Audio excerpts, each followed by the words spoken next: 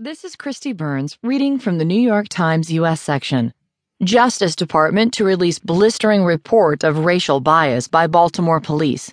By Sheryl Stolberg, Matt Apuzzo, and Richard A. Oppel, Jr. The Justice Department on Wednesday will release a blistering critique of racial discrimination by Baltimore's police department, the latest example of the Obama administration's aggressive push for police reforms in cities where young African Americans